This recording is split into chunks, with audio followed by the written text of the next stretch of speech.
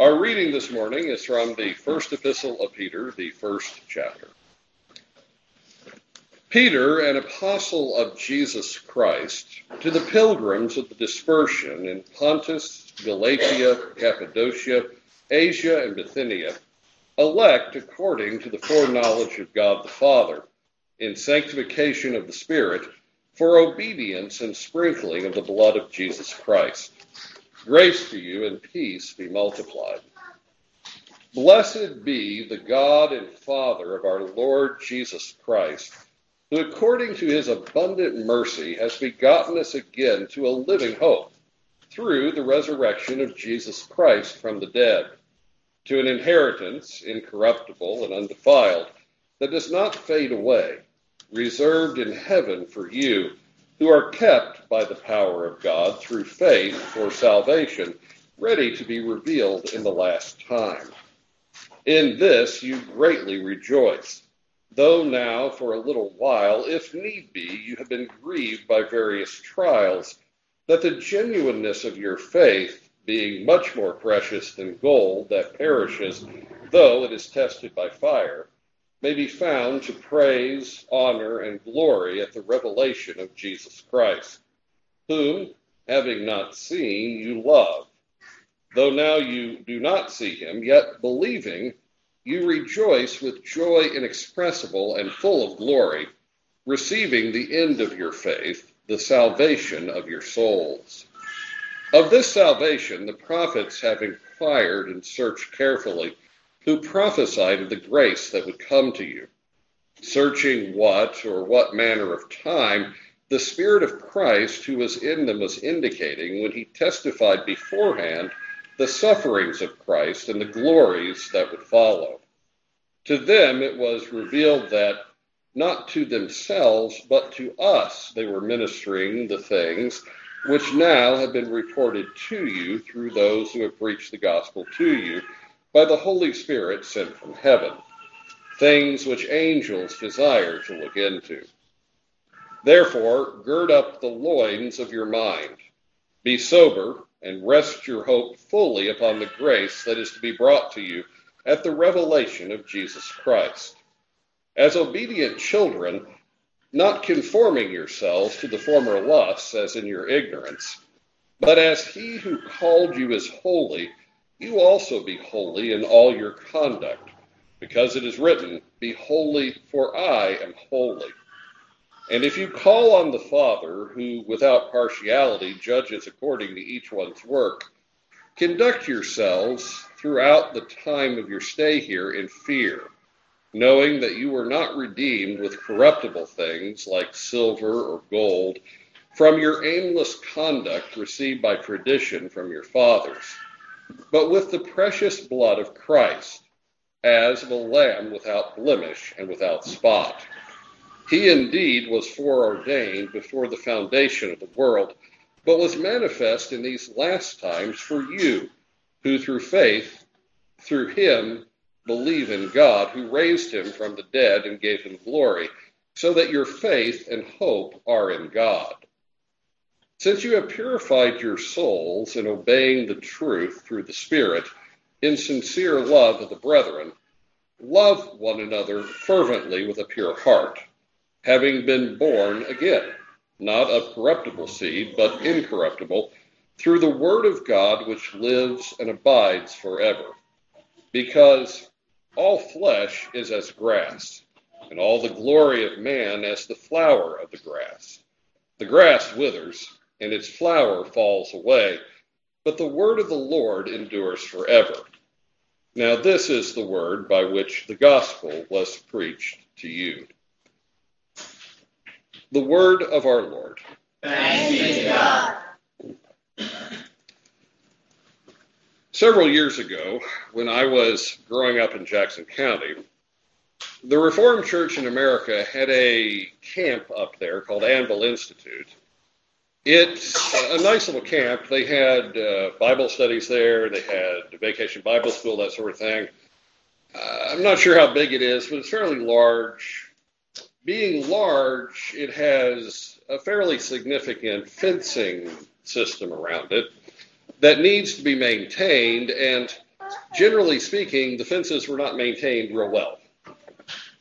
Our minister at the time noticed that one particular part of the fence was busted down, and he called maintenance and said, this fence needs to be repaired, and nobody came for a couple days.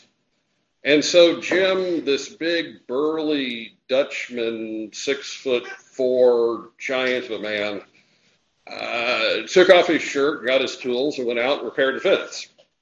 And while he was doing that, he developed an audience. There was a small boy, Jim told me he thinks he's about 6 or 7 years old.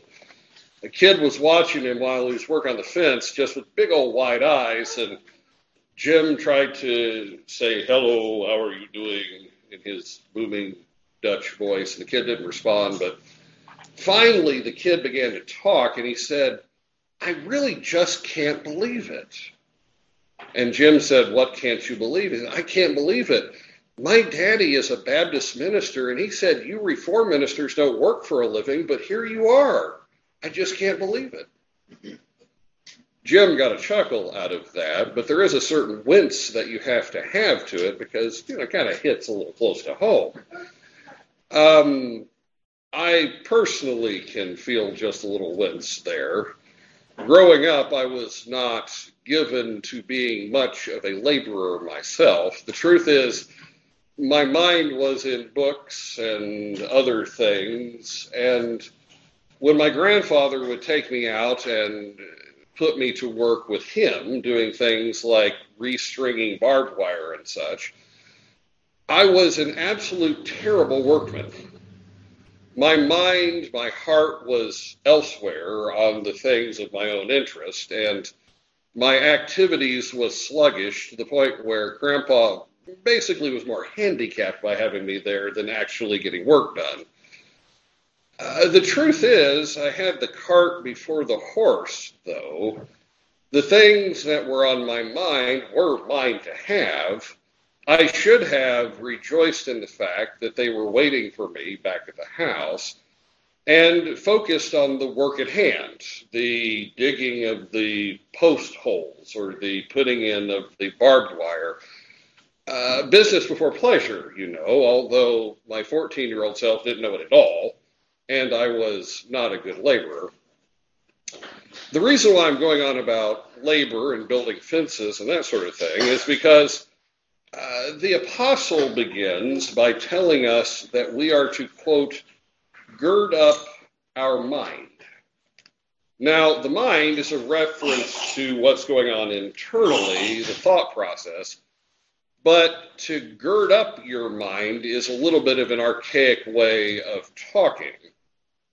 When we get down to working, when we respond to the duties of life and become a diligent laborer, we tend to use phrases like, I'm going to put my nose to the grindstone, or I'm going to put my shoulder to the wheel. That's how we talk. But in ancient days, if you said, okay, now it's time, you've got to get to work, there's labor to be done, and so we're going to have to go out and do the labor, you would say, it's time to gird up our loins.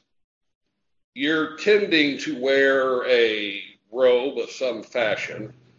It's really not very easy to work in a robe.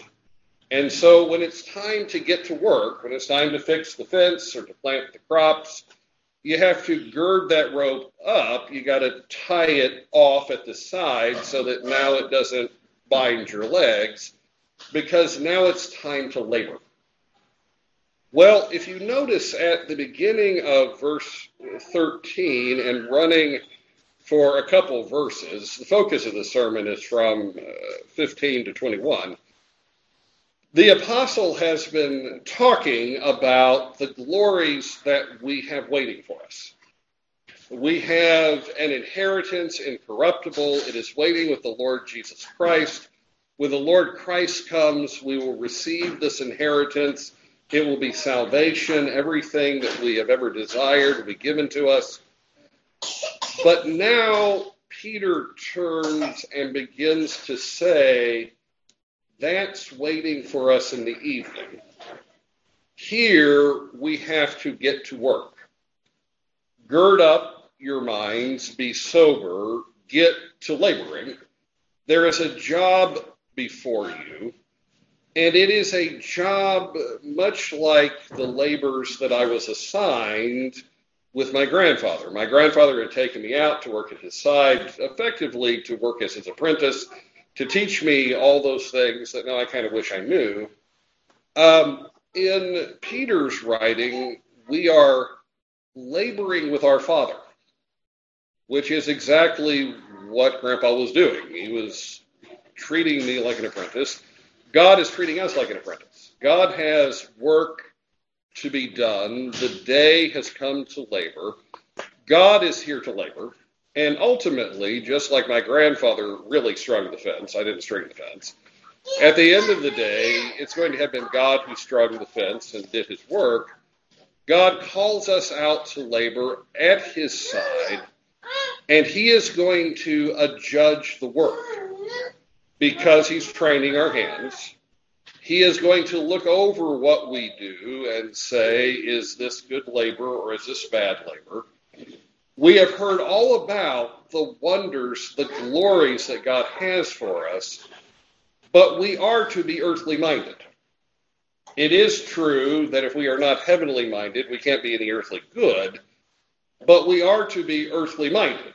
There is a kingdom to be built. There is labor in the Lord, with the Lord to be done. And at the end of the day, our Father will adjudge our work. Peter says, now, if you are working before this Father, a Father who judges impartially, and is going to judge, he is going to look at what we do, then you should conduct your work here, your life here, in fear, because this process is serious. God is doing something very significant, and he is bringing us into it. You are to labor with him. You are with your Father doing actual work. It's time to get her done, as the comedian would say. Since the fall, work has not been as pleasant as it might be. It's a significant point of fact that before sin came into the world, man was assigned labor. There is nothing of the curse that you labor. And in fact, there is every good reason to believe that throughout eternity, God will be glorified in our labor. That's not a bad thing. But in the fall, we read this going back to Genesis. Genesis chapter 3, verse 17 to 19. Then to Adam he said, because you have heeded the voice of your wife, and have eaten from the tree of which I commanded you, saying, you shall not eat of it, cursed is the ground for your sake. In toil you shall eat of it all the days of your life. Both thorns and thistles it shall bring forth for you, and you shall eat the herb of the field. In the sweat of your face you shall eat bread, till you return to the ground. For out of it you were taken, for dust you are, and to dust you shall return. Well, the apostle has prepared us for this call to work by reminding us that in this spiritual labor, it's not that different. We have already heard him say, having talked about the glories, in this you greatly rejoice, though now for a little while, if need be, you have been grieved by various trials, that the genuineness of your faith, being much more precious than gold that perishes, though it is tested by fire, may be found to praise, honor, and glory at the revelation of Jesus Christ. There's no hiding the fact that this labor God has called us to may include those things. It may be necessary, it may be required that there be various trials and difficulties, but that is part of working in this world. It's true on the spiritual level as any other.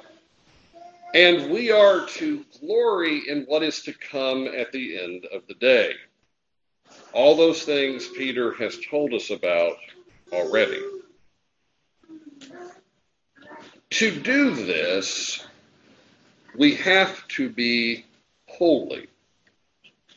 Peter quotes Leviticus and reminds us that God has said, "You be holy because I am holy." What does holiness have to do with labor? Well, quite a lot, really, especially considering that Peter begins by saying, "Gird up not your loins, gird up your mind." Half of labor is internal. It's in the mind. It's in the attitude. It's in the will to do the labor. We are to have a holiness of mind, and we are to be sober. There is a separation that has to be made if we are going to rightly work. It is a separation that will cut us off from what we were before we were called to this field. Peter says, this holiness that God requires to be useful means that you are going to stop being what you used to be. The way he puts it is, we are to be obedient children, not conforming yourselves to the former lusts. Well, what are the former lusts? Well, they're the way you used to think, the way you used to live. It's the life you knew before called to the field, not conforming yourselves to the former lusts as in your ignorance. Right hands require right minds, and right minds have to be holy to the Lord. And we don't start off that way in this life. I had a dear friend by the name of Fuchs Truitt who utterly hated Calvinism, but whatever it was he hated, he didn't really have a good idea of what it was, because he was convinced that we taught that God has an elect group of people who are saved. It's not that they are ever lost, it's they find out they're saved, and that's wonderful. He viewed us as some sort of Gnostic sect, finding out that we were a different race. And that is totally not who we are. Anyone who belongs to the Lord Jesus Christ was at one time a lost person. We were as lost as the day is long. If we were to have died before the grace of God took hold of us, we would have gone to hell as any other person because we were worthy of that. The Apostle Paul reminds Christians in Ephesus of what we were before being called into the Lord's field and family. He writes, "And you he made alive, who were dead in trespasses and sins, in which you once walked according to the course of this world, according to the prince of the power of the air, the spirit who now works in the sons of disobedience, among whom also we all once conducted ourselves in the lusts of our flesh, fulfilling the desires of the flesh and of the mind, and were by nature children of wrath, just as the others." Paul says that's you, that's me, that's us without Christ. We were lost as the day is long. And now, when Peter writes to us and says, you have been given this glorious promise, it's all waiting for you at home at the end of the day, but now you labor, he says you have to stop thinking like that. You have been delivered from that. The grace of God has saved you from that. But that doesn't mean that your thinking is going to follow suit. It is a matter of sanctification that you are holy to the Lord in your mind. You have to say no to what you used to be. And you have to say no to what your forefathers were and what your fathers are. There's a lot of debate in scholarly circles about whether Peter wrote this letter primarily to Jewish people or to Gentile people. It's very hard to put your finger on the answer to that. But at the end of the day, it kind of doesn't matter. Peter looks at us, whether we are Jewish or Gentile, and says, you came from people who followed a tradition of life, a way of life, that was outside of the kingdom of God, and your fathers are lost people. Somebody has to be generation zero.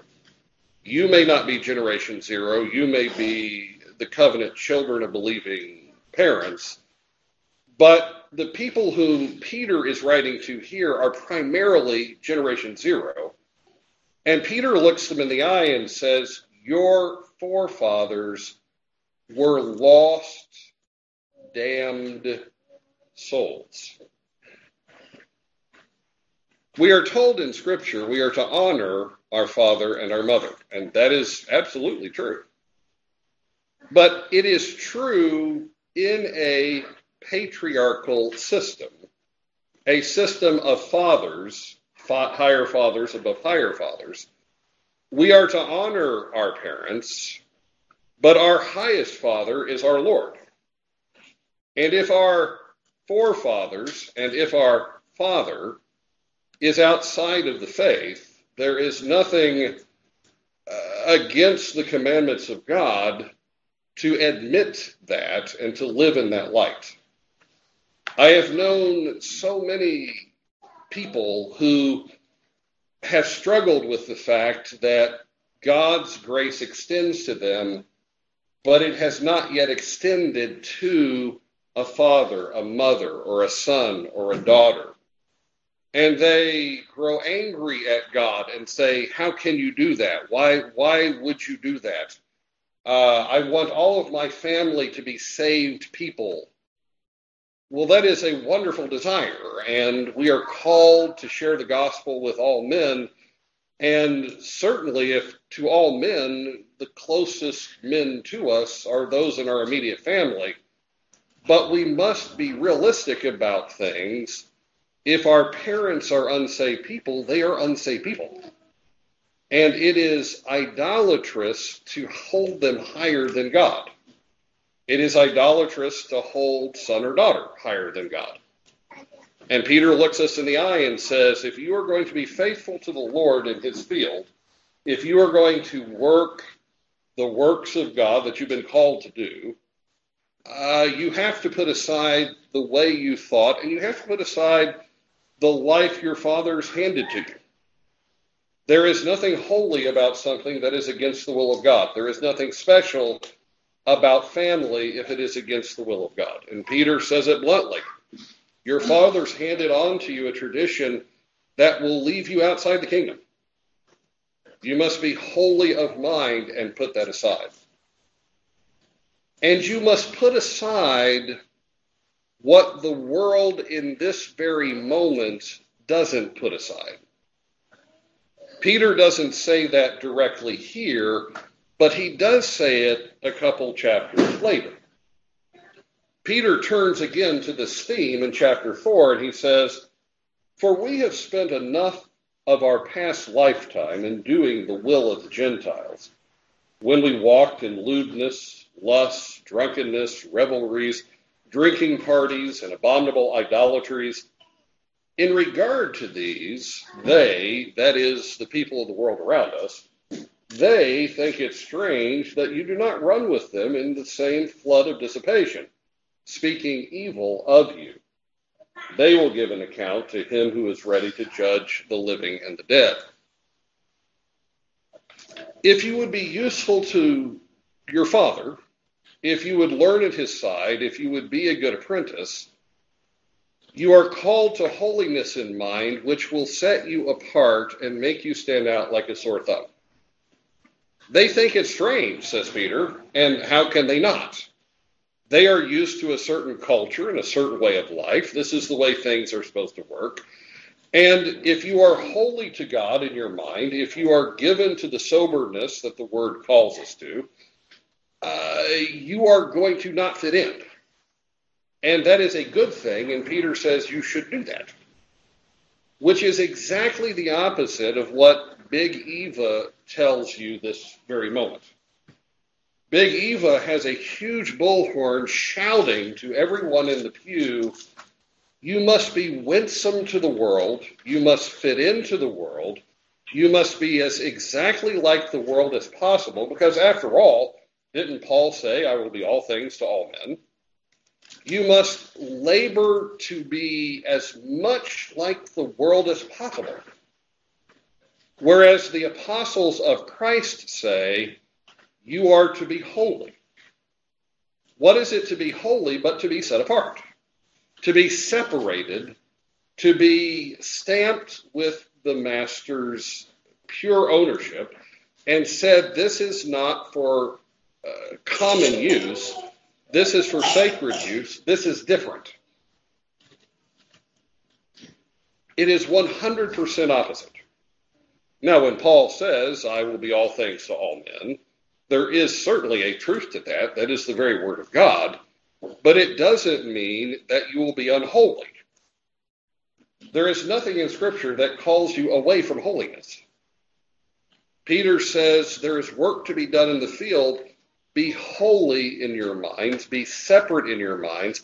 Stand out, because the average person is not working in the field. Have you ever seen that meme where you've got like 20 workers and all of them are standing around except the one guy labeled Ted, and he's the one doing all the work? Well, that's kind of the way the world is. You're Ted. God has called you to labor. All these people around you are living lives that are not laboring with their Father. They are different than you. Do you expect to be like them? You've been called to be a laborer in the field. You are to be holy in your mind. You are to be set apart.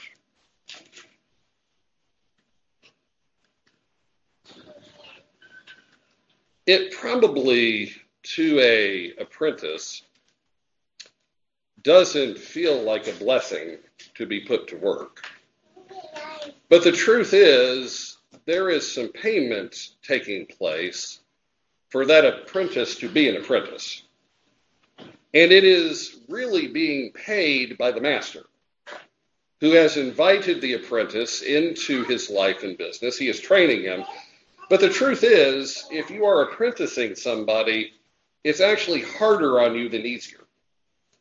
It would be much easier to do it yourself, but your son who comes along, who knows nothing about that engine you're working on, will make it far more complicated to fix it, but it is good for him that he labors with you. So you put up with it, you pay the price.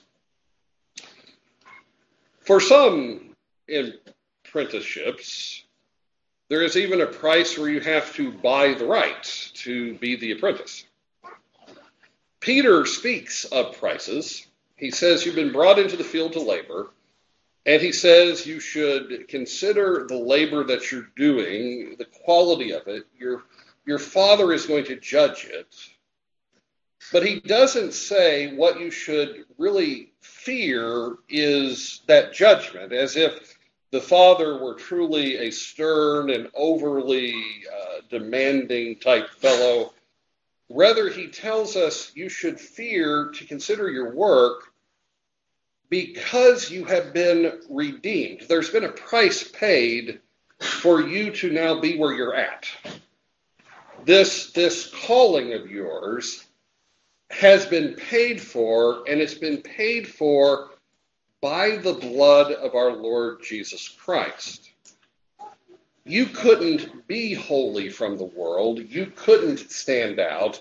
You couldn't be laboring in the heat of the day with your Father if you hadn't been bought from slavery. You were a slave of the devil. You were laboring. It may not have felt quite like it, but you truly were. You were laboring as a slave. Now a price has been paid for you to be in this field, the blood of our Lord Christ, which means this labor with our Father, he paid for that with that. Consider the value of that payment. In the Heidelberg Catechism, when you get to kind of the first third, there's a section where you're asked, why does the Redeemer of God's elect have to be both human and divine? And the answer that you find there is true. It is effectively that he has to be human because only humanity can pay for what humanity's done, but he also has to be divine because he has to be infinitely strong enough to stand up under the infinite wrath of God. That's the answer of the Heidelberg Catechism. Jesus has to be God because only eternal life can withstand eternal wrath. And there's truth in that. I'm not saying the Catechism is wrong by any means.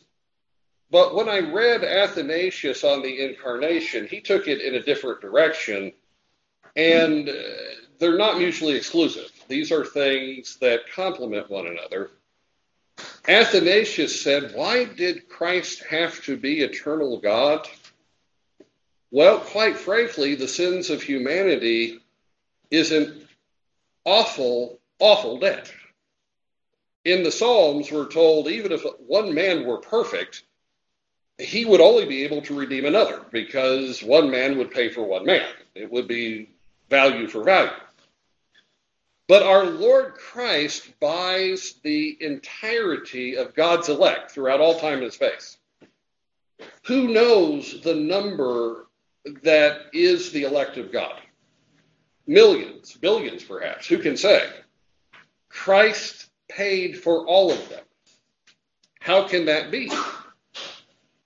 Well, put frankly, God is worth a lot. The Lord Jesus Christ is eternal God. He is worth more than all of creation put together. He is an overpayment, really, because his value is infinite. He is not only infinitely tough, he is also infinitely of value. The Father was with the Son, and they were in mutual fellowship before the beginning of time, a fellowship which was valuable to them beyond what we could possibly ever say. And the Lord God said, I will spend my Son to buy them. I will redeem them with the precious blood of Jesus. He will die, and that will pay for them. Consider how valuable that is. And that is what has been spent for you to labor in this field. How can you not, says Peter, consider with fear, is the labor of my hands worthy of the calling I've received? Because the calling has been paid for by the blood of Christ.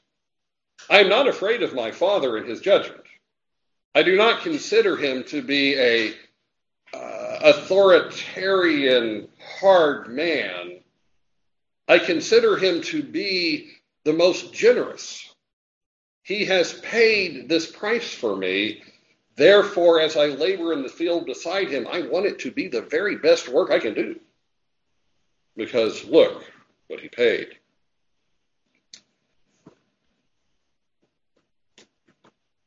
It is our privilege to work with God and to work we have been called. Peter then turns to another theme that wasn't quite large enough for its own sermon, but it is a little different than what we've been talking about. He turns in the last couple verses of our section and talks about the fact that through Christ you believe in God. The way it reads is this. He indeed was foreordained before the foundation of the world, but was manifest in these last times for you who through him believe in God, who raised him from the dead and gave him glory, so that your faith and hope are in God. The Apostle Paul says something very similar in the book of Romans as well. He points out that to believe in Christ is to believe in God. So both apostles want us to know Now, in Jesus Christ, your faith is in God. 2,000 years after the writing, we are most likely going to read that and go, that's a no-duh. Yeah, I got that. I mean, faith in God, sure. Why is it that the apostles emphasize this? Well, there's a blockage between us and them that keeps us from seeing why this would be a problem so that it needs an answer. In the 21st century, we're used to an evangelical church that has taught us again and again and again, effectively. They may not use these terms, but they effectively teach it. Now, in the New Testament, you're saved by faith in God. But in the Old Testament, you're saved by law. And that's not true, but that's what we're taught. We're taught that the Old Testament is effectively a totally different religious system. God put forth the law at Sinai. People were saved by law keeping. That was a really bad idea. It didn't work real well. Now Jesus has come and we're saved by faith. Well, if you read the New Testament, that's not true at all. The entirety of the book of Galatians, which we went through last year, is about the fact that's not true at all. That the visible church in the Old Testament was effectively under two covenants at once. It was under the Mosaic covenant, which was instituted at Mount Sinai in Exodus chapter 19 through about 24. But they were also under another covenant that could not be annulled by this covenant. It was the covenant of the promise to Abraham, a promise that Abraham believed. And it was written that Abraham believed God, and that was credited to him for righteousness. That was the essence of that covenant. Nobody 2,000 years ago, well, I won't say nobody because that's part of the issue. 2,000 years ago, there was a raging debate among Jews about how this relationship worked. You had people like the Pharisees who said, if you keep the law, you'll be redeemed. And we meet them in the pages of the Gospels.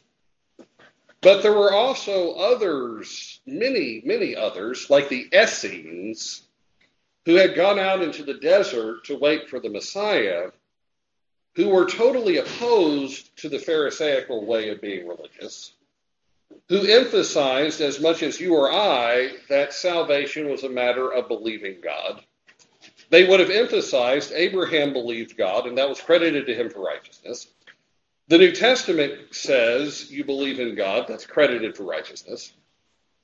Well, you're a first century Jew, and you're told, have faith in Jesus of Nazareth, and you are someone who has been faithful. You have been faithful to the covenant. You are not Pharisaical. You're not trying to be saved by works. You believe in faith. You might say, well, if I am to believe in Jesus of Nazareth, doesn't that keep me from putting my faith in God the Father? Because Abraham believed God, right? He didn't believe Jesus. He believed God.